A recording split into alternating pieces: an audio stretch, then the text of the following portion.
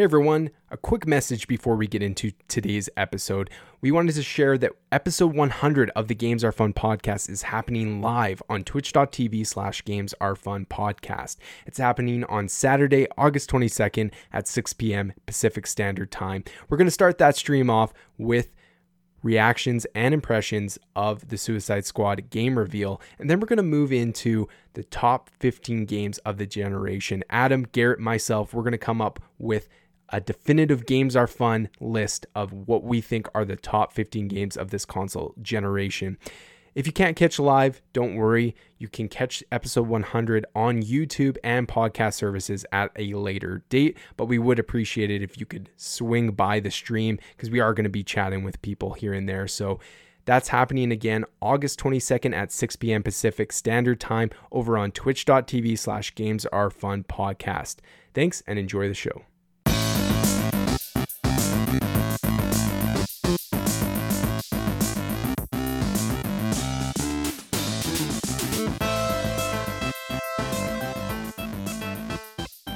Hello everyone and welcome to Games Are Fun, the weekly video game podcast that covers video game news, trending industry topics, and reviews on recent game releases. My name is Luke Armstrong and I am your host, making his official return back to the show. Please welcome back Garrett Neely. Garrett, glad to have you back. How the hell are you? I am doing good, my friend. How are you doing? Doing great. I'm glad that you're coming back. We had you on the Last of Us review, but now you're ready to come back with, I guess, more of a presence on the show. Yes, absolutely. So for those of you that don't know, I had a new baby join our family. So took a little time off over the summer just because I had a lot to do getting the house ready and, you know, putting your ducks in a row. And you wanted to give him some time to adjust and become a little bit better sleeper before I try to record a podcast with a screaming baby. So got my podcast set up, moved to the bedroom furthest away, and we're ready to rock and roll and talk some video games. So that's awesome. Well, I'm glad you're back. I'm sure like your life is still busy, so if there's ever you might not be able to make every episode here and there, but I'm glad that you're back on the show. It's really exciting. Absolutely. Yep, I'm happy to be here. Today's show, we're going to be sharing our opinions on the newly announced Ghost of Tsushima multiplayer mode that came way out of left field. And then we're also going to share not every announcement. We're going to go over the Indie World Showcase, talk about some highlights from that, give our impressions, games that caught our eye, and everything like that. So that's what today's show looks like. But before we get to talking about that, a reminder that the podcast airs every week. Each week, Adam, Garrett, and myself discuss the biggest topics in the video game industry and share opinions on new game releases. The show is available on all major podcast services such as Apple Podcasts, Google Podcasts, Spotify, and many more. Just search for Games Are Fun on your podcast platform of choice. If you want to help support this podcast, make sure you subscribe on whatever platform you use. If you listen on Apple Podcasts, please consider leaving the show a review. Housekeeping. So 2 notes. First, last week we revealed to you guys that Games Are Fun now has its very own merch. So please head over to GamesAreFunPodcast.com to see our collection of apparel and accessories. We have, I think, 3 t-shirt designs, a couple sticker designs, and then a coffee mug for you to check out. And we actually are currently working on new designs, and those are likely going to drop next month. So keep your eyes peeled for that. When we get closer to knowing when those are going to drop in the store, we'll let you know. But as a little tease, I got to say, like, I've seen the designs and they look incredible. I'm having my friend Andrew Bardecki, who actually was on the show a while back. He is really great at graphic design, digital design, and he's come up with some original designs to put on the t-shirts. And yeah, I'm really excited for everyone to see. It's a piece of original art, right? It's not just a logo on a t-shirt. It's going to be really cool. So stay tuned for that. Again, when we get closer to when that stuff is going to be popping up on that store, we'll let you know. For everyone who has already checked out the store and actually picks up their own merch, we really appreciate and wanted to thank you for doing that. All your purchases that you make on that store help support this podcast and future content creation. So thank you to everyone who checked it out. We had a very successful first week with that. Can't thank you enough. The last note is I'm going to be live on my own Twitch channel tonight. The podcast airs, if you're listening to this on the 19th, tune in 8 p.m. MDT. That's Mountain Daylight Time. And I'm going to be doing my very first playthrough of Dark Pictures anthology, Man of Medan. I really liked the game Until Dawn, and Supermassive Games, I believe, is the developer.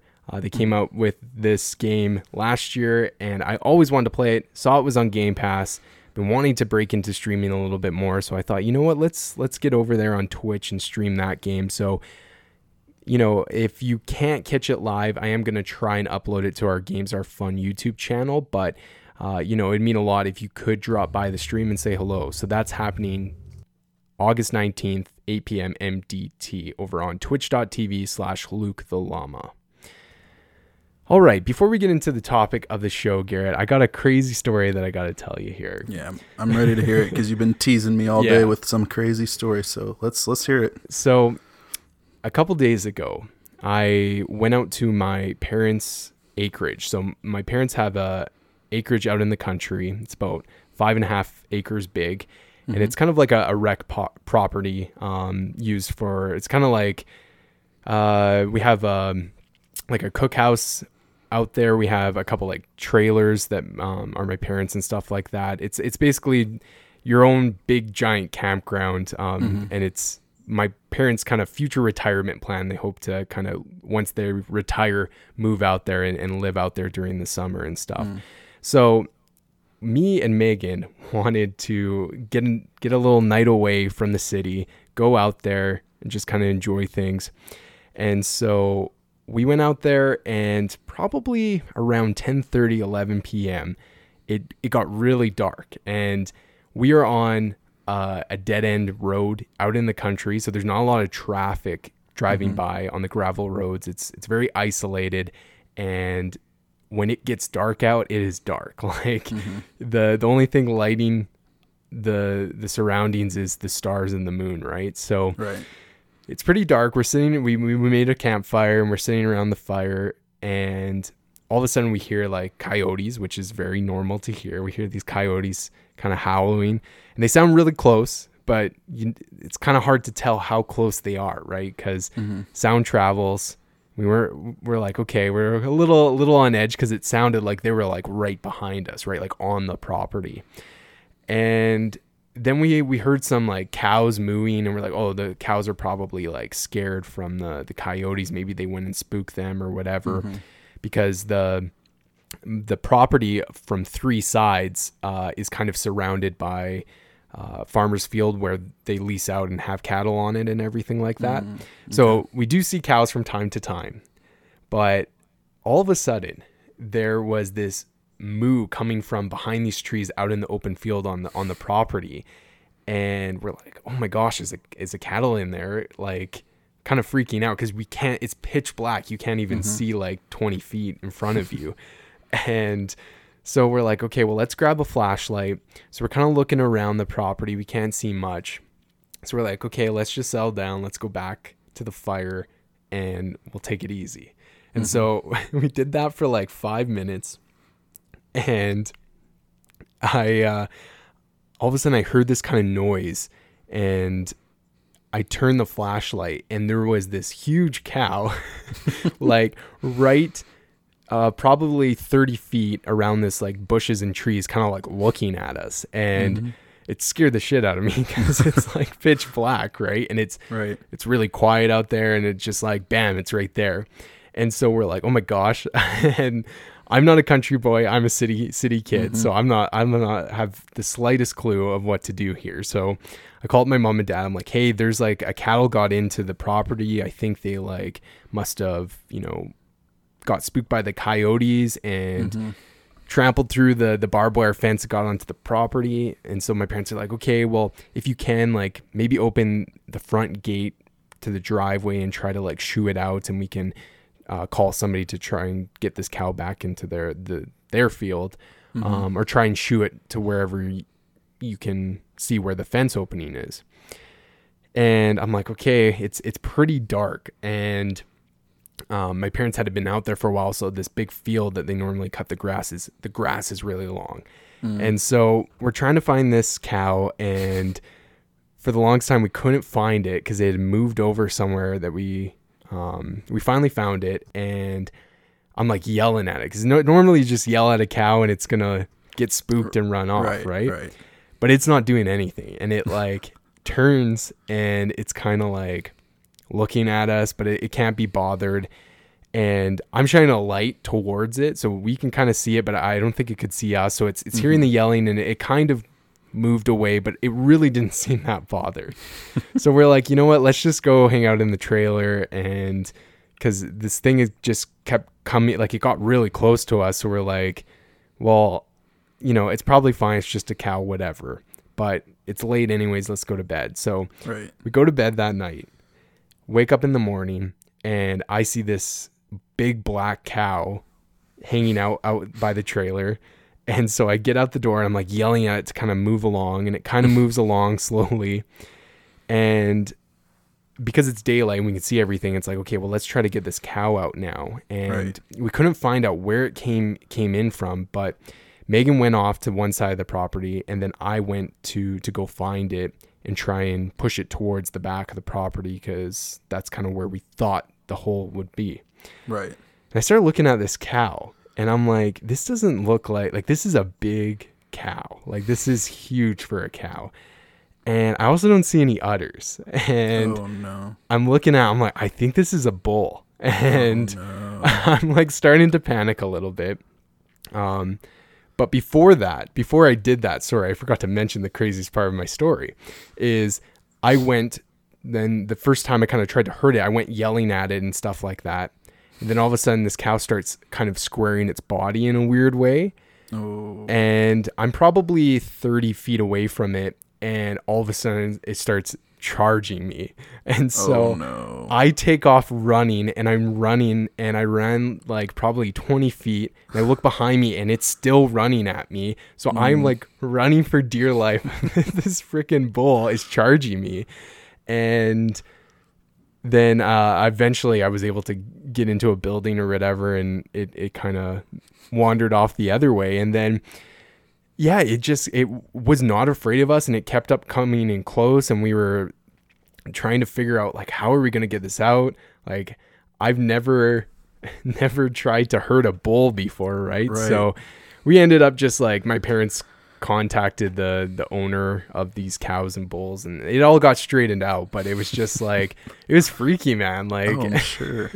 Yeah, that's crazy. Especially at night, like knowing the next day that I had this bull that I was trying to herd away in the pitch black middle of the night. I'm lucky that I didn't get too close into it at nighttime, because that would not have been good. Yeah, that could have gone very badly very quickly. Yeah, it was funny. It was a pretty young bull. Like, it doesn't have any horns or anything like that, but it's still huge, way like 3 times the size as me, right? So for sure, yeah, he could trample you real quick. Yeah. So, that's anyways, crazy. I had to share that because it was just like a crazy story. So it wasn't a very relaxing weekend that I had out at the property there, but it was eventful, and it made a funny memory, I guess. But man, I was scared when it started charging me. I screamed for Meg. I was like, holy shit. So, okay, let's get on to the topics of the show, starting with Ghost of Tsushima multiplayer. So this is something that came to us yesterday on the PlayStation blog. This is from Darren Bridges, who's the senior game designer at Sucker Punch Productions. So, Ghost of Tsushima Legends has been announced. It's the first details on the new co-op multiplayer mode inspired by Japanese mythology. So he writes, "Today I'm very excited to reveal Ghost of Tsushima Legends, a new online cooperative multiplayer mode that will come as a free download for Ghost of Tsushima owners on PlayStation 4 later this year. Legends is an entirely new experience. It's a separate mode that doesn't follow Jin or the companions from his journey, but instead focuses on 4 warriors who have been built up as legends in stories told by the people of Tsushima. Ghost of Tsushima single-player campaign focuses on an open world and exploring the natural beauty of the island, but Legends is haunting and fantastical, with locations and enemies inspired by Japanese folktales and mythology, and an emphasis on cooperative combat and action. We designed Legends to be an exclusively cooperative gameplay experience. You'll be able to partner up with friends or via online matchmaking and play Legends in groups of 2 to 4 players. Each player can choose from one of 4 different character classes: the Samurai, Hunter, Ronin, or Assassin. Each class has unique advantages and abilities that will reveal in the future. With 2 players in Ghost of Tsushima Legends, you'll be able to play a series of co-op story missions that escalate in difficulty, building on the foundation of combat from the single-player campaign, but with new magical twists that often require careful synchronization with your partners. With 4 players, you'll be able to take on wave-based survival missions, fighting groups of the toughest enemies Tsushima has to offer, including the new Oni enemies with supernatural abilities. If you can best the story and survival missions, you may be confident enough to take on the 4-player raid that will arrive shortly after the launch of Ghost of Tsushima Legends, sending you and your partners to an entirely new realm to challenge a brutal, terrifying enemy. It's been so rewarding to see the amazing reaction. Yeah, that's pretty much it. So, like I said, way out of left field. What was your reaction to this when you first read about it? Yeah, super out of left field. This is like a game I would never, ever expect to get multiplayer. And so when I woke up and got on Twitter and saw this had been announced, I was like, Ghost of Tsushima multiplayer. Like, it just didn't, it didn't add up in my head for like a good 2 or 3 minutes. And then I'm like, okay, I just need to like look at this and see what this is about. And yeah, it seems pretty cool. I haven't played a whole ton of Ghost of Tsushima, probably like 2 or 3 hours. Right. Been jumping around to a lot of different games, as you'll see when we talk about that later. But have enjoyed what I've played so far, and the combat's really fun. And so, yeah, any excuse to like get online with some buddies and cooperate in taking down some bad guys together with our blades seems really cool.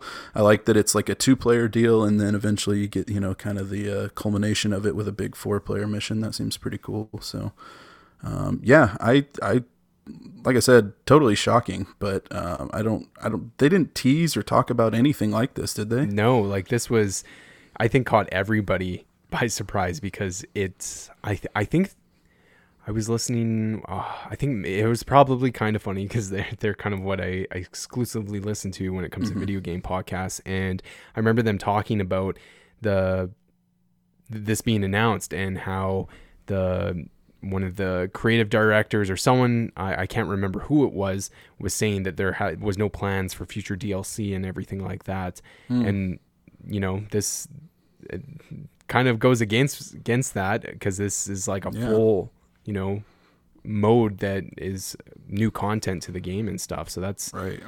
And like you said, multiplayer, it's, I think it could fit in some games, but with this being a single player narrative, open world game, it just it seems like the one thing that would be hard to translate to multiplayer. But I think it's cool that they're doing it as its own kind of separate thing.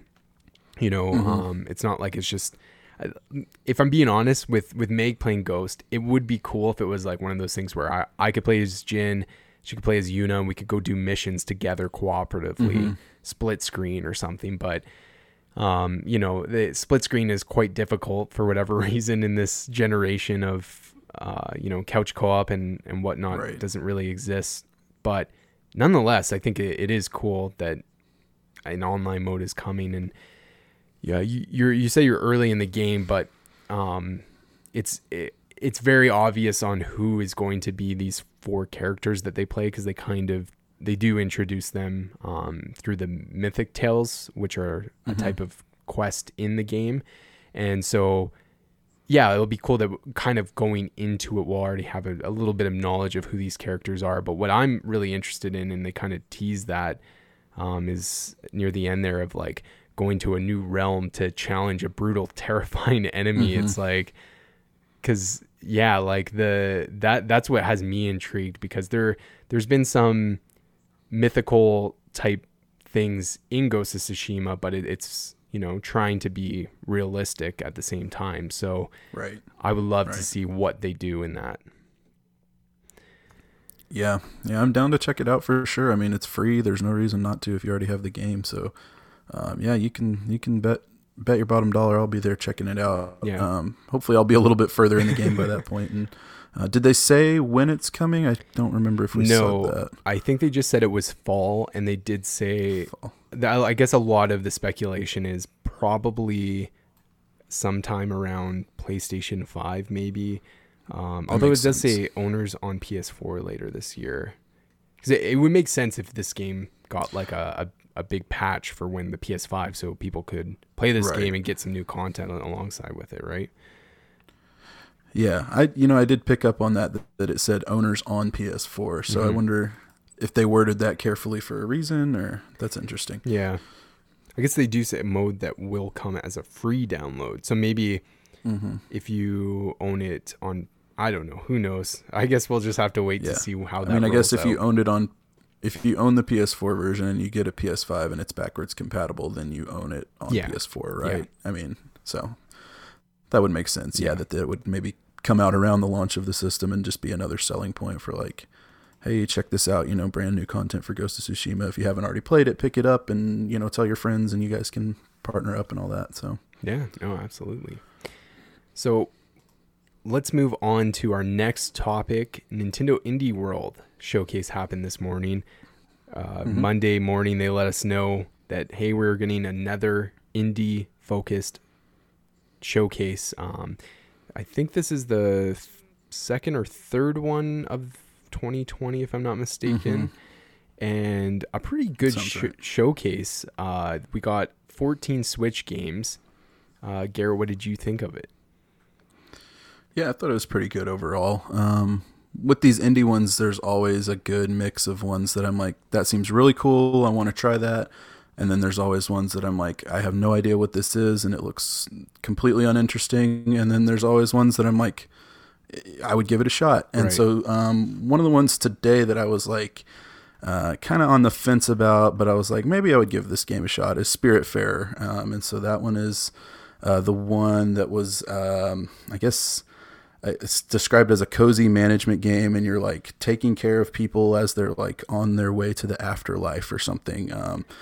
Didn't really get a whole lot of like clarity on what you're actually doing in the game, but here's the good news: it's already on Game Pass actually for PC and console. So announced here at this Switch event, but for those of us with Game Pass, we can check it out for free, and that's perfect because, like I said, it kind of fell in that middle category of like, I would check this out, but I don't think I would spend money on checking it out. So yeah, no, that one looked really cool. Yeah, I was in the same boat as you. It caught my eye whenever, because this isn't the first time I think we had seen it. I saw it somewhere else, whether it was a previous direct or wherever, and it caught my eye.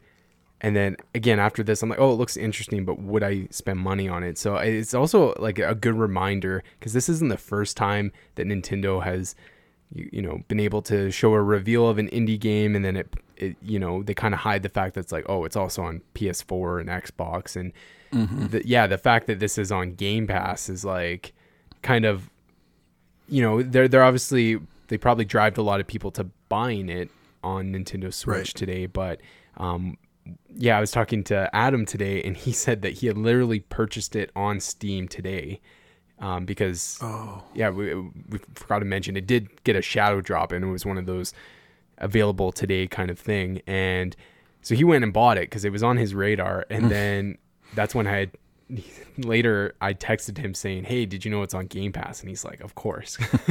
So he's hoping to refund. Doesn't it on Steam have a refund? Yeah. So hopefully he can get that and just play it on Game Pass. But just a good reminder, if you see these indie games announced, especially if it's one of those launching today things, double check Game Pass if you have an Xbox or PC to see if it goes on there, because you obviously want to make that subscription that you're paying for go if if you don't have to buy the game. So absolutely. Yeah, the other one that looked really cool to me was Hypnospace Outlaw. It's kind of the one that was a like 90s internet looking thing where you're kind of on like an old school computer, and I always kind of love games like that where it's kind of like an adventure to like figure out what's going on in this weird, wacky, like old school computer. But it had a demo that was released on the eShop, so I went ahead and downloaded it and checked it out. And I don't think it's going to be what I thought it was. So basically you're like a I mean, you're like a copyright cop, essentially. Okay. You like go to people's websites and determine if they have used a piece of content illegally, and then you mark it, and then that's you have to find like a certain amount of infringements, and then that's the mission, and then you send your report off, and then I guess they keep sending you more missions. I don't know. They literally only gave you one thing to do in the demo. Oh, okay. Yeah. Which was that one. They like sent me a picture of this cartoon character and said, go to this website, find all the infringements, and report back to us. And so I just poked around this website, found 3 images, clicked on them, and that was the demo. So, Okay. I mean, if that's the gameplay loop, like you count me out. That Yeah. doesn't sound very fun. It seems like one that if it's more than that, I would definitely want to play it like on Steam or on PC. Rather, I don't know if it's on Steam or what, but like trying to move like a mouse around with the analog sticks and all that stuff and clicking with right trigger. It's just, it didn't really work very well on the Switch. So, yeah, that's one that I can't really recommend, to be honest, just based on the demo, but maybe watch a few videos, see if the game is more than what they presented in the demo, because definitely was like super confusing on what I was supposed to do. And then when I completed it, it was like, all right, cool. Well, hope you'll enjoy the full game sometime. Have a nice day. And I'm like, okay. All right, I don't think I will, but okay. Interesting. So, yeah, that one. It was cool. Like the aesthetic of it was really cool, but that was about it for me.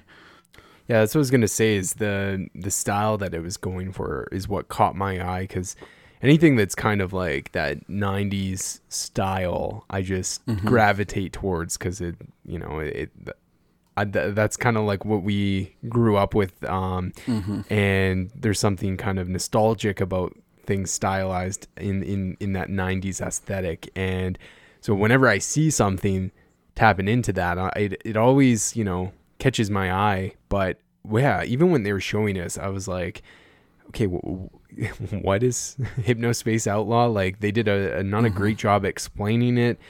And I do appreciate that they are trying to stand out as something different, right? They're not like a clone of another game, which is a great segue for one of the games they showed off. Where are we here? What was it called again? You know the one I'm talking about, Evergate. Yeah, Evergate. That's it. I already had forgotten it was that forgettable. Yeah, exactly. So Evergate is a game that had been like we knew about it, but it actually got a shadow drop.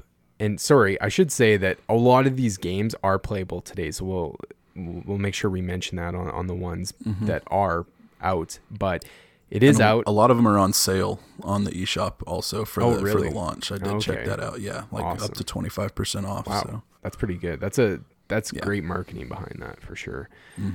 Evergate is basically a Ori clone, is the best way to put it. It's even in the characters and their designs are like so similar to Ori. Now, I never played any of the Ori games, Blind Forest or Will the Wisp. I can't remember. Have you checked out Ori before? Yeah, I played probably like 75% of the first one, and then I didn't really get into the second one at all. But yeah, it's a cool game, but this one was just kind of baffling. Like, why are you like copying it like so like closely? Sure. I mean, it was very shocking to me to see like how. Like I put a tweet out that was basically saying like, this is a super blatant ripoff. You can't like even convince me otherwise. There's no way. And then I followed up with like, games get ripped off all the time. Sometimes they end up being better than the original, and then that's how innovation happens. But this one just shocked me so much because it was like, I literally thought it was Ori for like the first half of the trailer, and then I was like, well, I don't think you can do that in Ori. And like he did one thing that I had never seen before, and then like, okay, this is really weird. So yeah, I don't know. What did you think about it? I thought the same thing. I was watching it on Twitch, and I saw someone come up in the chat, and they mentioned like they were like, Imagine working on this game for 4 years and then it's finally coming out and everyone just compares it to something. And I'm like, okay, that's a fair point. You know, if you had this vision Totally. and here you find out that this major developer and like Microsoft published game is kind of doing the same thing you had planned on doing. But then I looked up, and from what I could tell, now don't quote me on this, but just looking at the research of looking through Evergate and some of the development process, I kind of pinned it at 2016 is kind of where I think they started developing this, and Ori came out in 2015.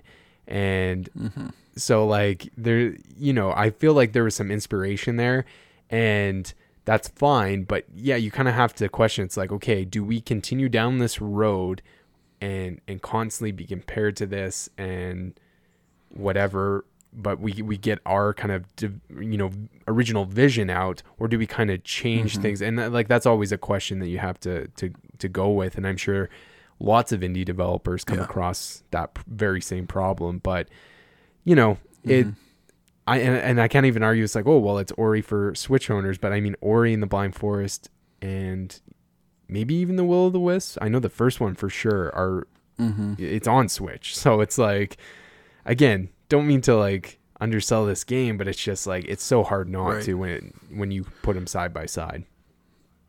Yeah, I'm sure it's difficult, like as the developer, to be like, you know, on the one side, like you want to stay true to your vision of your art, and on the other side, it's like you're cutting yourself off at the leg by doing something that's so similar to something else that people are either going to get confused and say, what is this? Why have I not heard of this game before? Or they're going to be like, oh, that's just a ripoff. I'm not even going to touch it. And so it's like, I just don't understand why you wouldn't at least tweak it a little bit. Like, why does he have to be the same colored character? Like, why can't he be purple? You know, like, I mean, I understand, like I said, it's that balance between business and art, and that's difficult. But like, I just think that if you're in it to make a living at it, you got to at least make some sacrifices on the art side to make business sense. And I don't know if they've done anything like that here, because it just seems like a strange thing for me to put out a game that would be so easily compared to another game like that. No, absolutely.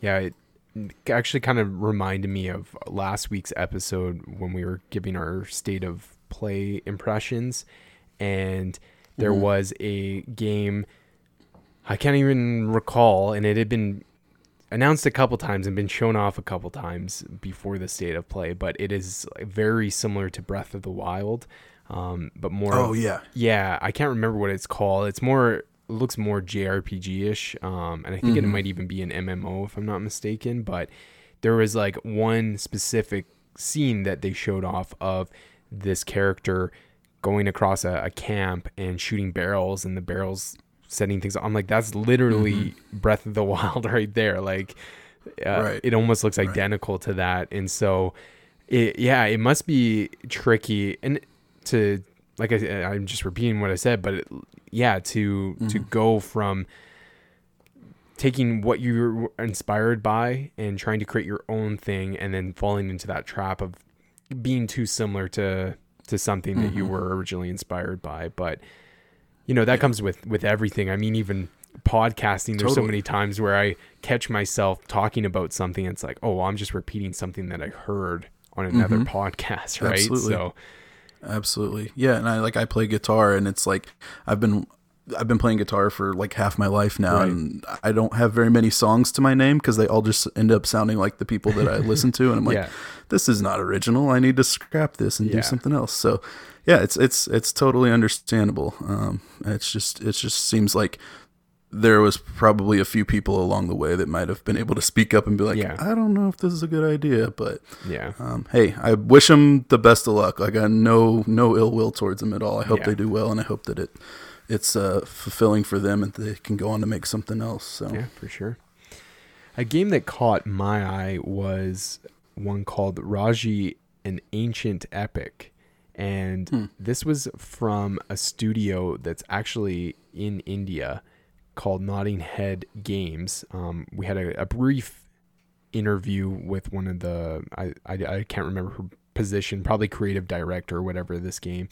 And it's kind of this um, I don't know how you kind of like top down, not top down. It kind of has some different perspectives that it's going for. You're basically fighting. So sorry, let me pull this because they sum it up better. It's set in ancient India, features Raji, a girl chosen by the gods to fight against a demonic invasion. This is one that I think you should just go and check out for yourself, because I think what they show is better than what the synopsis of what this game is. And what I found cool, and I'll make this point now, I like that this it's called Indie World, right? And one of the things that Nintendo does with these presentations is they highlight and show all these indie games that are coming from studios all over the world, right? Like this is from a studio in India. There was one, I think, in Spain, if I'm not mistaken. I can't remember which game it was, but yeah, they showcase studios from all around the globe. And that's really awesome, especially being from North America. All we see is that we see Japanese developed games and then probably some scattered European countries. But there's the world's huge, and there's so many great games, I'm sure, being developed all around the world. And so I like that Nintendo's kind of taking this initiative to showcase these games, because they look great. And I don't think it's hard. I'm sure it's much difficult for them to stand up as an indie. Being from, not one of those three countries or continents that I had mentioned, right? So, right. But this one, it caught my eye. I actually am gonna look up, watch some gameplay on it, see if that gameplay speaks to me, and then I actually might pick that one up because it looks really cool, and I know it's set in ancient India, but it kind of gave me the vibes of Prince of Persia. I know a totally different part of the world, but it just in its kind of aesthetic that it was going for. So yeah, it kind of gave me like Zelda crossed with Prince of Persia vibes a little bit. Yeah, that's a good comparison. Let me know if you pick it up. It was one that was kind of in that middle bubble for me, where I was like, looks cool, but it could go either way for me. Yeah. So yeah, I want to hear what you think of it if you decide to try it out, because it is available now and it's timed exclusive on Switch. So yeah. All right. Did you have another game you wanted to mention? I got a couple here that I'll just talk about real quick. Hades, we've seen a bunch of times before, but it was one that was on Epic Games Store as like an early access kind of thing. Always looked cool to me, but I don't play a ton of games on the PC, so I figured I would just kind of wait till it came to console. So that's one that I might check out at some point on Switch. Takeshi and Hiroshi. So this one was kind of cool looking. It was like a claymation kind of deal. These two brothers, the older brother's making a video game on his computer and trying to entertain his little brother. And so just seemed kind of cool. And I've got two boys, a little brother, a big brother now. So it just kind of was like, oh man, this is cute and kind of relates to my life. So I might check that out at some point as well. These are all kind of games. For the most part, this whole presentation was all stuff that I went, I might check that out sometime, but nothing really that I was like, I'm buying this today, So, and I feel that way about a lot of the indie directs and just kind of indie games in general. It takes a lot for me to, unfortunately, to give my money to a game like that, because there's so much crap out there.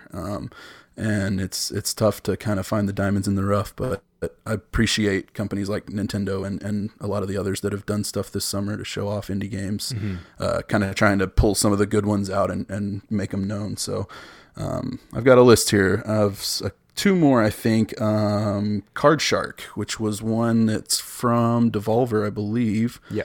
And it's kind of a, almost seems like it's almost like a puzzle game, because you have to essentially cheat at cards, and you're playing, it's like 18th century, and you're like playing cards with other, bigwigs and high rollers. And I don't know why you have to cheat to win, but apparently that's what the game's about. And it just kind of looked interesting. It's very looks very hand drawn and like animated, cartoon style, and very stylistic. So it's just another one that I'm like, yeah, that's one that I would check out if there was a demo or maybe a Game Pass or something like that. So, and then the last one was Manifold Garden, which is kind of like the MC Escher painting looking thing. Right. And I believe that one's also available now, and I know it's on Switch, and I believe it's on PC as well, but I don't know if it's on anything else. But Yeah, that's one of those ones that's definitely a Game Pass game that I would only check out if that came to Game Pass, just because I know myself and I'll play that for like an hour and then be like, okay, that's cool. Yeah.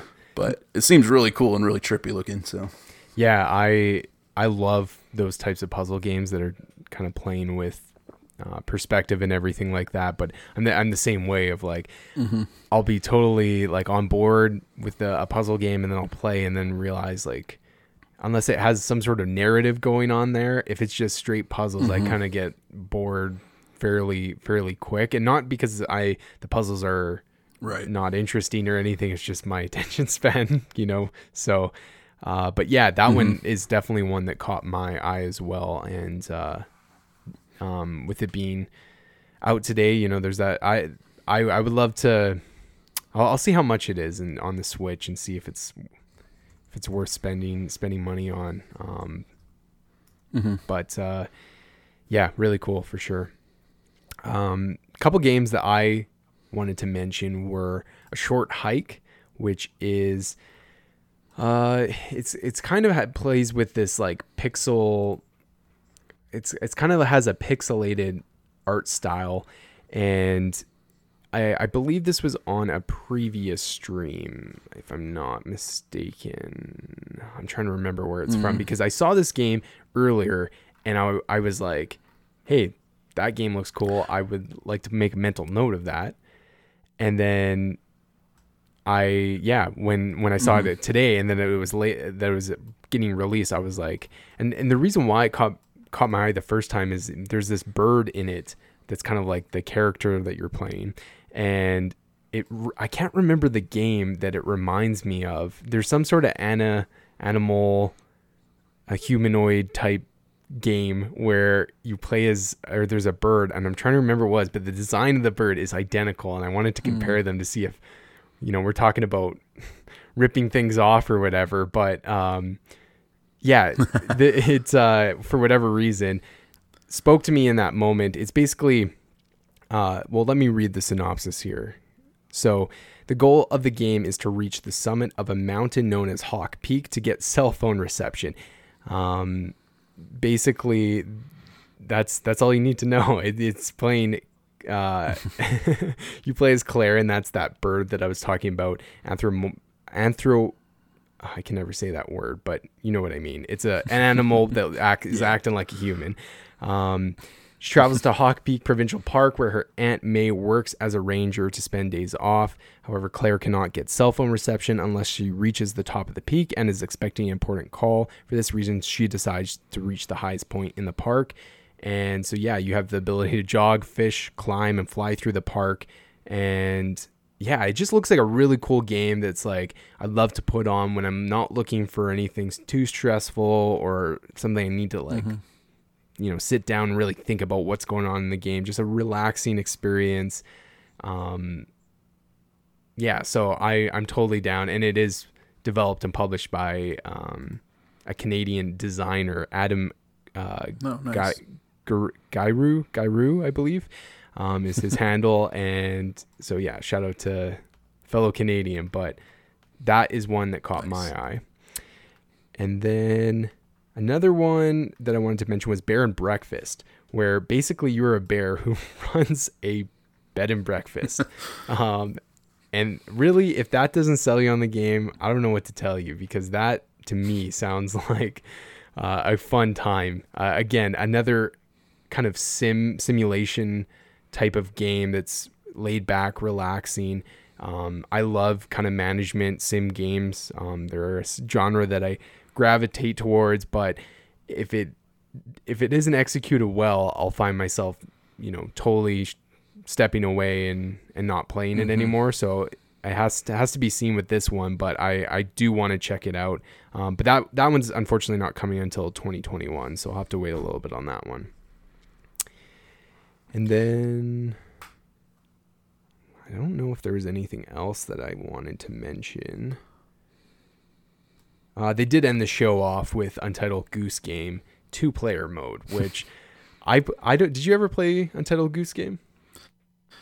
I played a little bit of it. Me and my son messed around with it. It was more honestly me just messing to see how much I can make him laugh with it. But yeah, I played it, and again, I just couldn't really like. I liked the style it was going for. The humor in the game was really funny, but I just didn't really find the drive to keep going with it. Now with a multiplayer mode, you know, maybe if Meg we wanted to play something silly one night, I could kind of see that. So that's kind of a cool one last thing that they ended the show off with.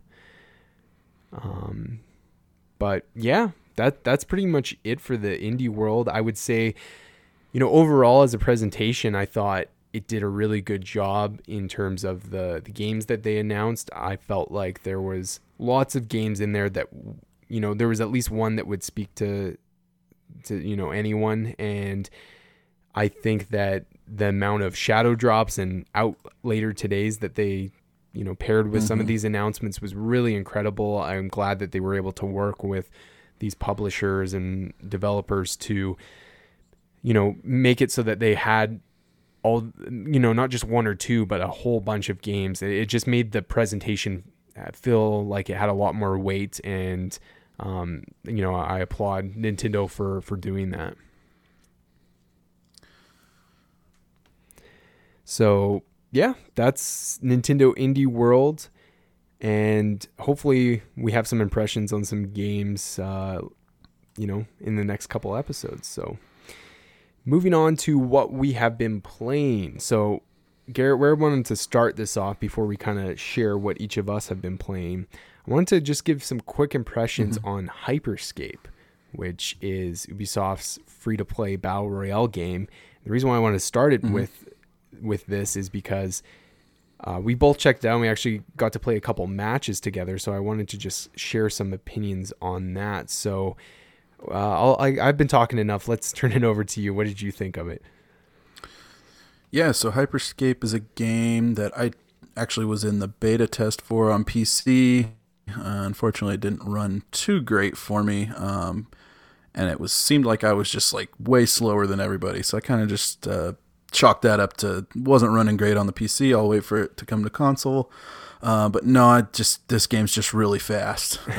So that's like my main takeaway is like I think it's too fast for me, man. Like we got together, Luke and I played a few rounds. I think we honestly played for like 20 minutes, and we went through 3 matches. Nobody got a kill on any of our teams. It's interesting. It seems like there's a very high learning curve. It's a game where you have to like, so you know, a game like Apex, each character kind of has their own abilities, or a game like Fortnite, there's not even any really abilities. You pick up everything you get off the ground. But this game gives you these mods essentially that give you an ability, but then you also have to have the ability to like combine mods and power up mods, and the same goes for the guns. Whenever you find a gun, you can pick up the same gun, and that will power up your gun in some way. And so it's just a kind of a different setup than other battle royales as far as how like your gear goes. And so I think there's just kind of a little bit of a learning curve there, and maybe once I understand that a little bit better, it would be a little more fun for me. But as of right now, not something I'm gonna probably be playing too much of unless you know, I got some other friends that get really into it and kind of can you know, guide me along and set me on the right path of figuring out how the heck to actually like get a kill. Because yeah, like I said, I think I've played like 10 matches total now, and no kills yet. So, yeah. I think you kind of felt the same way, Luke, but yeah, totally. I mean, you're not wrong by anything you've said. That's exactly pretty much summed up how I felt about the game too. I felt that it was way too fast for me and my reflexes, and the sensitivity on the controllers, the default was like way too high. I would like turn my thumbsticks and my character would look like way too quick, and it was really disorienting, and I turned those down, found it a little bit easier to manage. But yeah, when you drop in and get on the ground, I found that finding weapons in my first couple matches were a bit tricky. That also, you know, has to do with the fact that I'm not familiar with the map. I don't know where to to drop, if I was comparing it to Warzone or Apex, it'd probably be the equivalent of me of just dropping in a field where I shouldn't have been dropping. But, once I kind of figured out where weapons were, it was just trying to understand on how the mod system works. It's pretty straightforward, but yeah, like the reaction time, like you got to be quick, because I barely got any shots on. By the time I reacted to somebody coming towards me, I was already dead by the time I pulled the trigger, right? So yeah, I think if I gave it some more time, I could get better at it. But yeah, it's tricky. And that being said, I do think it is doing some things that are original in the Battle Royale genre that are kind of interesting. Sure. Its respawn system is kind of cool because, in Apex, you got to get your friend's banner and take it to a recovery station. With this, you can kind of go and do that yourself, basically. So as long as your team is still standing, you can kind of go to one of these respawn points and respawn yourself. And so I think I was able to successfully do that once, maybe. So I like any chance to respawn is nice. That's why I think Warzone and Apex did really good, because Fortnite and PUBG, when you're dead, and that kind of sucks, right? So I did like that. I did like the kind of individual pods that you kind of use to drop in. It's a little bit more unique, and I feel like you kind of have some more control of kind of directing where you want to drop, but you do have to make sure you're communicating with your team, because if, like Apex, everyone's dropping at once, you just got to make sure that you're communicating and then the way the map closes in, they have these kind of like districts, and every however long, I'm not sure how it is, those districts fall. And so when you're in a district that's about to collapse, it will give you a warning saying, hey, you need to get out of here. And actually a little icon will come up on your screen, and it will direct you towards a district that is safe and stuff. So I did like, I thought that was kind of cool, because the closing in circle is a staple in the Battle Royale genre. But when you think of every game, they're pretty much Fortnite, PUBG, everything's just a closing circle. And so I thought that was kind of an original take on that same concept to kind of make it a little bit more unique than some of the other Battle Royales on there. So all in all, I think it is doing some original things. But I feel like this game, as maybe season 2, season 3 comes around for it, will have more features and be a little more flushed out, and maybe will be a easier game for people to jump into. But right off the bat, it's hard. I'm in the same boat. Unless I have some other friends that want to check it out, I don't necessarily see myself going back unless they announce something that catches my eye. So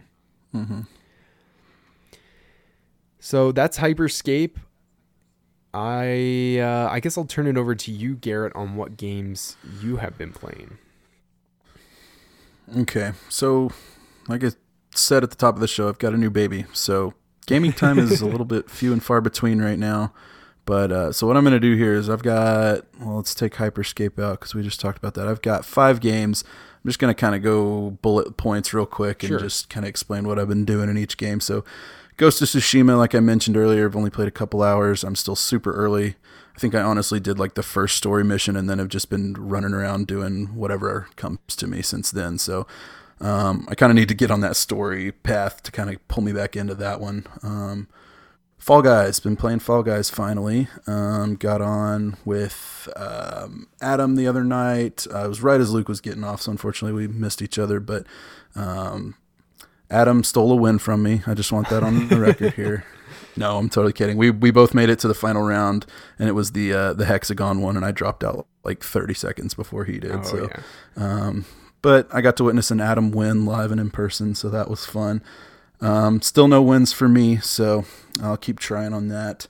I've also been playing a little bit of Destiny 2. So as everyone, I'm sure, saw that Destiny 2 is coming to Game Pass. All expansions from this point forward are on Game Pass, free for all subscribers. That's pretty awesome because I'm like an expansion behind right now. So I've been kind of just catching my character up, leveling him up, going for, grinding for some gear, kind of getting ready to run through that expansion as soon as it's available for Game Pass. And then there's the new expansion coming out in November. So really between September and November, I'll probably be doing some good grinding to try to get probably all 3 characters of mine up to, the max level and everything, and be ready for that new expansion. So that's been fun. Destiny, if you guys have been listening, you guys know I pop into Destiny every now and again. The first Destiny is a game that I put thousands of hours into. So Destiny 2 hasn't grabbed me quite as much, but I do go back to it pretty often. What else here? Persona 5 Royal. So I started this during my little hiatus from the podcast. I put probably about 20 hours into it and was only on the second dungeon, which is crazy.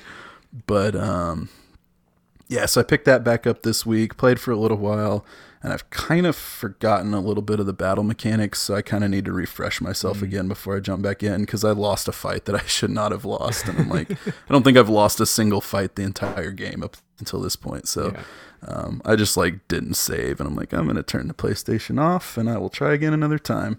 So, and then the last thing was last night I started Final Fantasy 14. So I'm sure everybody also saw that Final Fantasy 14 is now free for everybody up to level 60 for all characters. So, according to a friend of the show, Lordly King S. That is quite a bit of content. He estimates at least over 100 hours of content for free right there. So I was like, well, it's free. Let me jump in. So I made a character yesterday afternoon, and then was able to get in and do a few quests yesterday evening. And it was pretty fun. I kind of got addicted to Neverwinter, the free-to-play MMO on Xbox several years ago, and it kind of gave me some of the same vibes. So that might be something that I get into a little bit more. But as you can see, I'm literally playing a different game every day, and I have no consistency in my life right now. So who knows where we'll be by the next episode. So that's really all I had, but I know that Luke has played something very, very interesting that I want to hear about, so I'm going to turn it over to him. Yeah, so I have been playing the Tony Hawk Pro Skater 1+2 warehouse demo. That's a mouthful.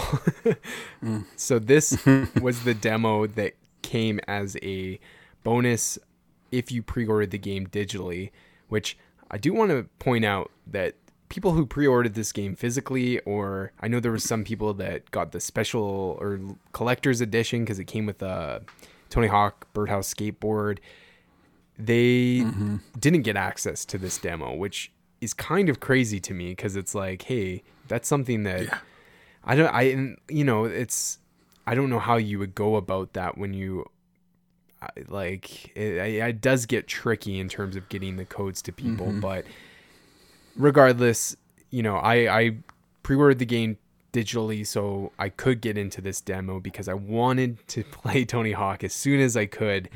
And I have to say that I am very impressed with how it feels and how it plays. The mechanics and the physics of everything feel, right at home with how the previous games had felt back in the day.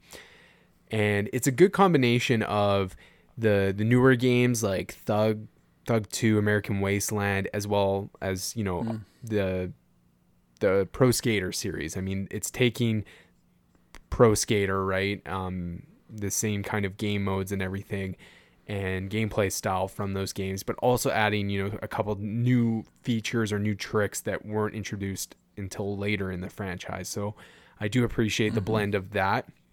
The demo itself is a little, on the lighter side of content, which is probably a good thing for my sake, because it's only, you can only basically do a 2-minute run of warehouse. There's no objectives or anything like you would in a typical,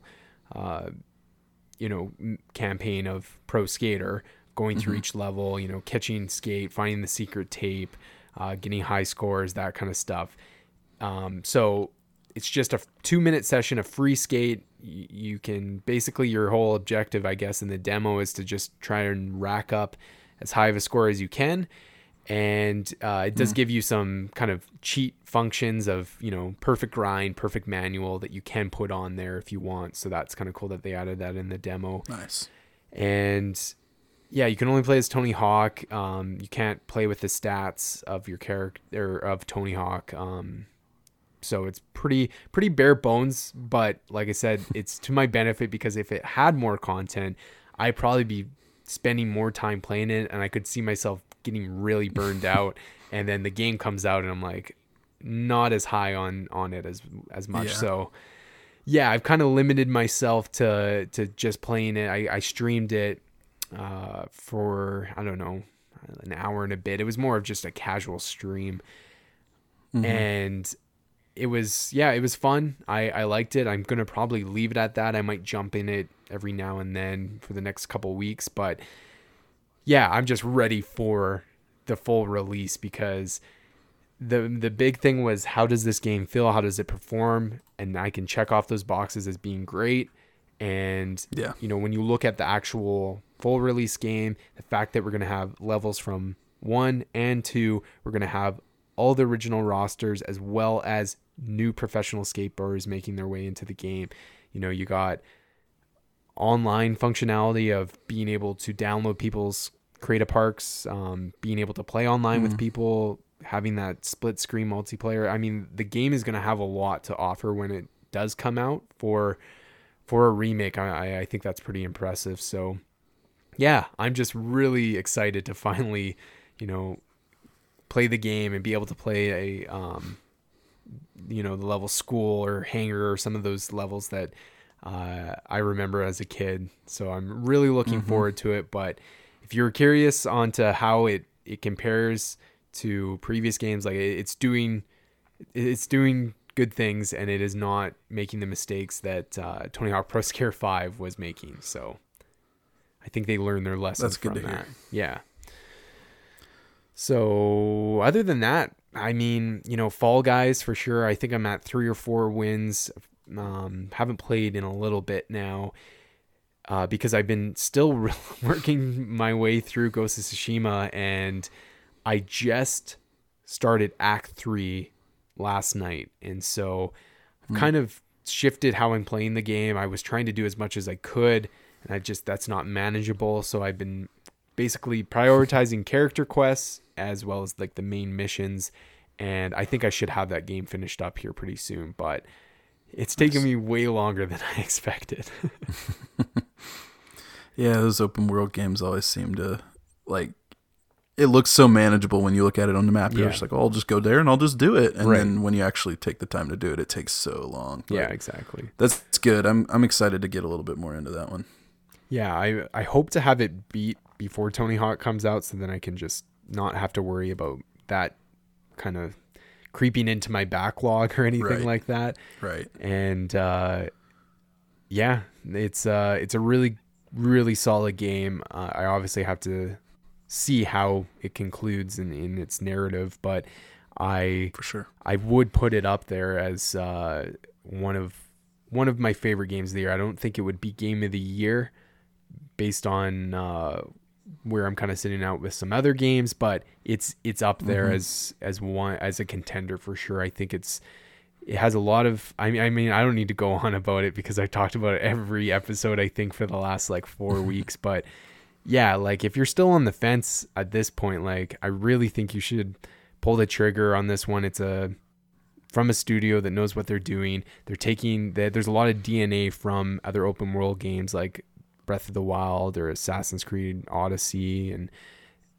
they just take those, that DNA from those other games and put it into their own original world with original characters, and the game just continues to blow my mind on how diverse the environments are, because I'm now into the third area, and I've already seen like how much different this environment is compares to the second one and the third area. So I think that is, the game's artistic design and their environment building is just really impressive to me. So, so yeah, really, really hope to finish that one up, but that's about it. I haven't been taking on any new games, big or small, because I just want to get that concluded. Because like I said, when I start a new game and haven't beat one, like it just gets deeper and deeper in my backlog, and the chances of me going back to it, if I'm really far removed from it, because you don't want to, like you were saying with Persona, you forget how combat system works or whatever, and it's just like, well, I don't want to have to relearn this because I remember what happened in the game, but yeah. All right, so let's move into question of the week. This is where we ask you guys a new question every single week. You answer it, and we read your responses on the following week's episode. So last week we asked you guys, what do you think of the next gen controllers? And I should have kind of put a little more detail into the question. But I try not to make them too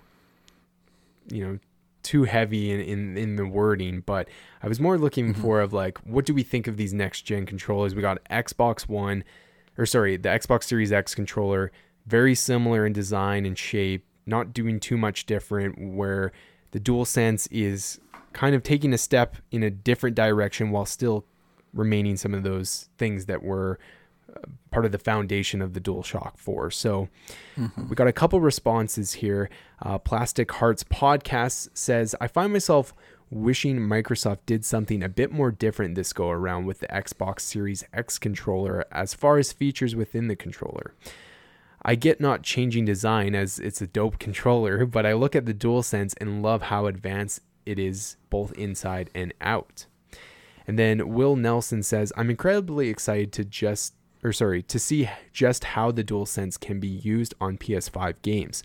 Hopefully Astro's Playroom is more than just an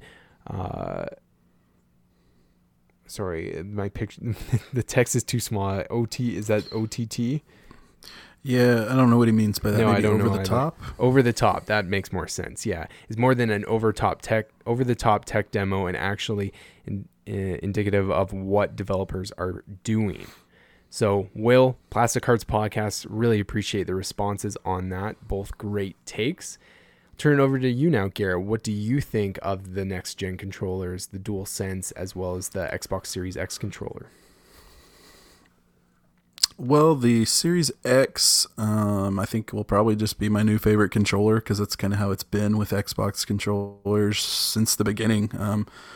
Really, well, minus the Duke, I guess. That thing was unwieldy. It's too big. But the controller S, was really, really cool. I liked the offset sticks on it. I think that was the first console controller to really use that. I mean, the GameCube kind of, but they didn't really use the C stick too much on the GameCube. But then, it just has evolved ever since that first controller. So doesn't surprise me too much that they didn't change things up that much, because I feel like they're in a really, really good spot with the controller where it's at. The share button is super helpful, though. I hate having to pause the game or open the Xbox menu to take a screenshot and all that. That's ridiculous. So you used to be able to use your Kinect. That was where they had the workaround, but then nobody has one of those anymore. So. But then the DualSense, it looks super cool. I like the design of it. The tech inside seems really cool, like the haptic feedback and all that. I just kind of like Will says here, I hope that this isn't a bunch of stuff that we're going to just see in a few games at launch and then nobody's going to really use it anymore. Like kind of like the touchpad in PS4. People still use it, but it's typically just a big button. I liked that Ghost of Tsushima actually used it for something. I liked that Last of Us actually used it for something. So when developers actually take the time to think of something useful for it, they usually can find something for these little one-off inclusions, like the haptic feedback and all that kind of stuff. So I just hope that it's just not a gimmick and it doesn't just get left behind and it just ends up being another controller. So We'll see. I think they both are going to be solid, but what did you think about them? Yeah, the DualSense definitely sticks out to me because of, like you said, the tech that they're trying to go with it. Obviously the white and black two-tone design also is kind of a, making a statement in itself. And I like that. But, what I'm more interested in the DualSense is getting my hands on with it, right? The biggest thing with the DualShock 4 is that controller for longer play sessions is just terrible in my opinion. Like my hands can cramp up way easier, and you know, part to do with the thumbsticks being aligned. I definitely prefer the offset thumbsticks, like what Xbox is doing with their controller, but it just looks a little more ergonomic and it looks more comfortable to hold. So that's going to be kind of my deciding factor on it. And over on the Xbox side, I will say that, you know, I really don't fault them for not trying to do something crazy innovative. They're sticking to what they know because it works, right?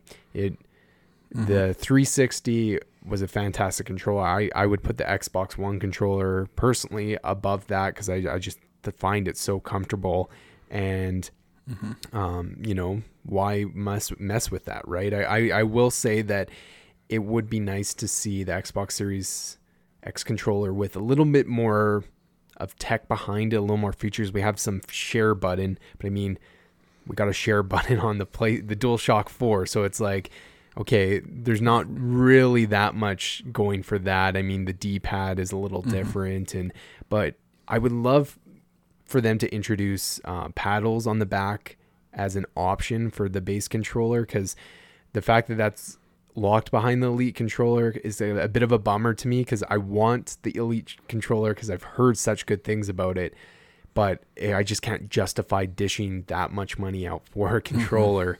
And I would love to be able to experience those pedals and pads, for, you know, mapping them out to if I'm playing a Forza game or a shooter or whatever, because I think that could really change up your gameplay for depending on the game. So yeah, I mean, again, don't fault them for those things, but if I was getting nitpicky, I would like to see a little bit more from them. But you know, I also will say that I do like the fact that they are kind of making it so, hey, you can use your Xbox One controller on the Series X. And it sounds like they're also vice versa. You can use your Series X on your Xbox One, from my understanding. I think so. So that's really cool. Because over on Sony's side, you know, the DualShock 4 is compatible with, you know, certain PlayStation 4 games. So it will function on the PS5, but there's kind of a little, you know, asterisk beside that. So yeah. Now we got to issue you guys a new question. So still on that next gen conversation, because, you know, with each week passing, we're getting closer and closer to those launches of those new consoles. So what I wanted to ask this week is, when do you think Sony and Microsoft will give release dates for their next gen consoles? So I guess I could play with the wording with this one a little bit, because this could be interpreted a couple different ways. You know, whether you answer this as in I could be asking you, like, when do we think Sony and Microsoft are going to announce the release date, right? Versus when is the release date. So what I'm more interested in knowing is, because we all kind of have an idea of it's going to be in November probably, and we can pick a week or day. But what I want to know, which is what everyone's waiting for, is when are they going to announce the release date? Are we going to get it sometime in August here? Are we going to get it in September? I mean, we're only a couple months away, so it's got to be soon.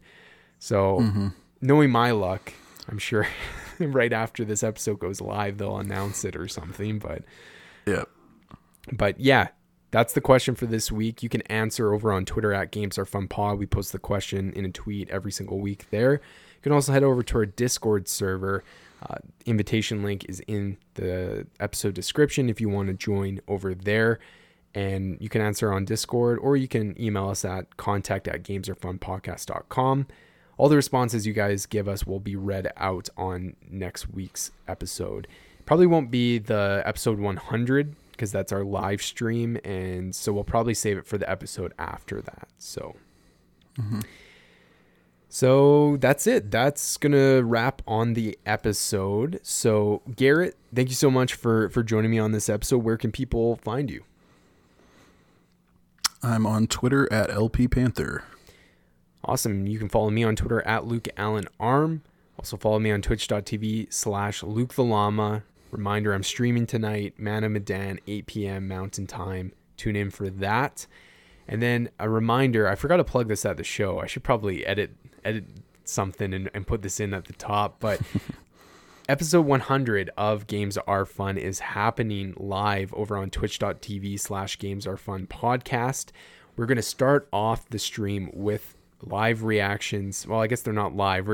We're starting our show after the reveal of Suicide Squad, but we're going to stay off the internet and we're going to do a live reaction to that Suicide Squad reveal, give some impressions of what we saw, and then we're going to jump into our episode 100, which is coming up with the top 15 games of the generation. So this is going to be a collective list. It's not going to be my list, Garrett's list, and then Adam's list. We're going to come up and decide on the top 15 games. And so that's going to be interesting. I'm really excited to see how that unfolds, because especially when it comes down to the number one spot, I'm sure we'll have some arguments on which one we think it is. Yep. I think we've already all kind of hinted that we have a different number one without actually saying anything. But yeah, I think it's going to be good. That's going to be a lot of fun. It's a new experience for us, live streaming the podcast. So Garrett's been really hard at work at making sure the tech side of things are going to run smoothly. But bear with us if we encounter errors here and there. It is our first time streaming the podcast over on Twitch. That is something that we do hope to do in the future. I don't think that's something that we'll do every single episode, but maybe for special episodes we will stream it over on Twitch. But if you can't catch live, episode 100 will be available on podcast services, and we're also going to throw up the YouTube video of it the VOD on YouTube. So when that goes live, we'll make sure that's posted on our Twitter so you can get linked to that. So that's it. That's this episode of Games Are Fun. Follow us on Twitter at GamesAreFunPod, Facebook.com/GamesAreFunPodcast, Instagram at GamesAreFunPod as well. And then don't forget Twitch.tv/GamesAreFunPodcast. Subscribe, set that alert for when we go live so you won't miss that live stream this Saturday. That's August 22nd at 6 p.m. Pacific time. All right. Thank you everyone for listening, and we will talk to you all on Saturday.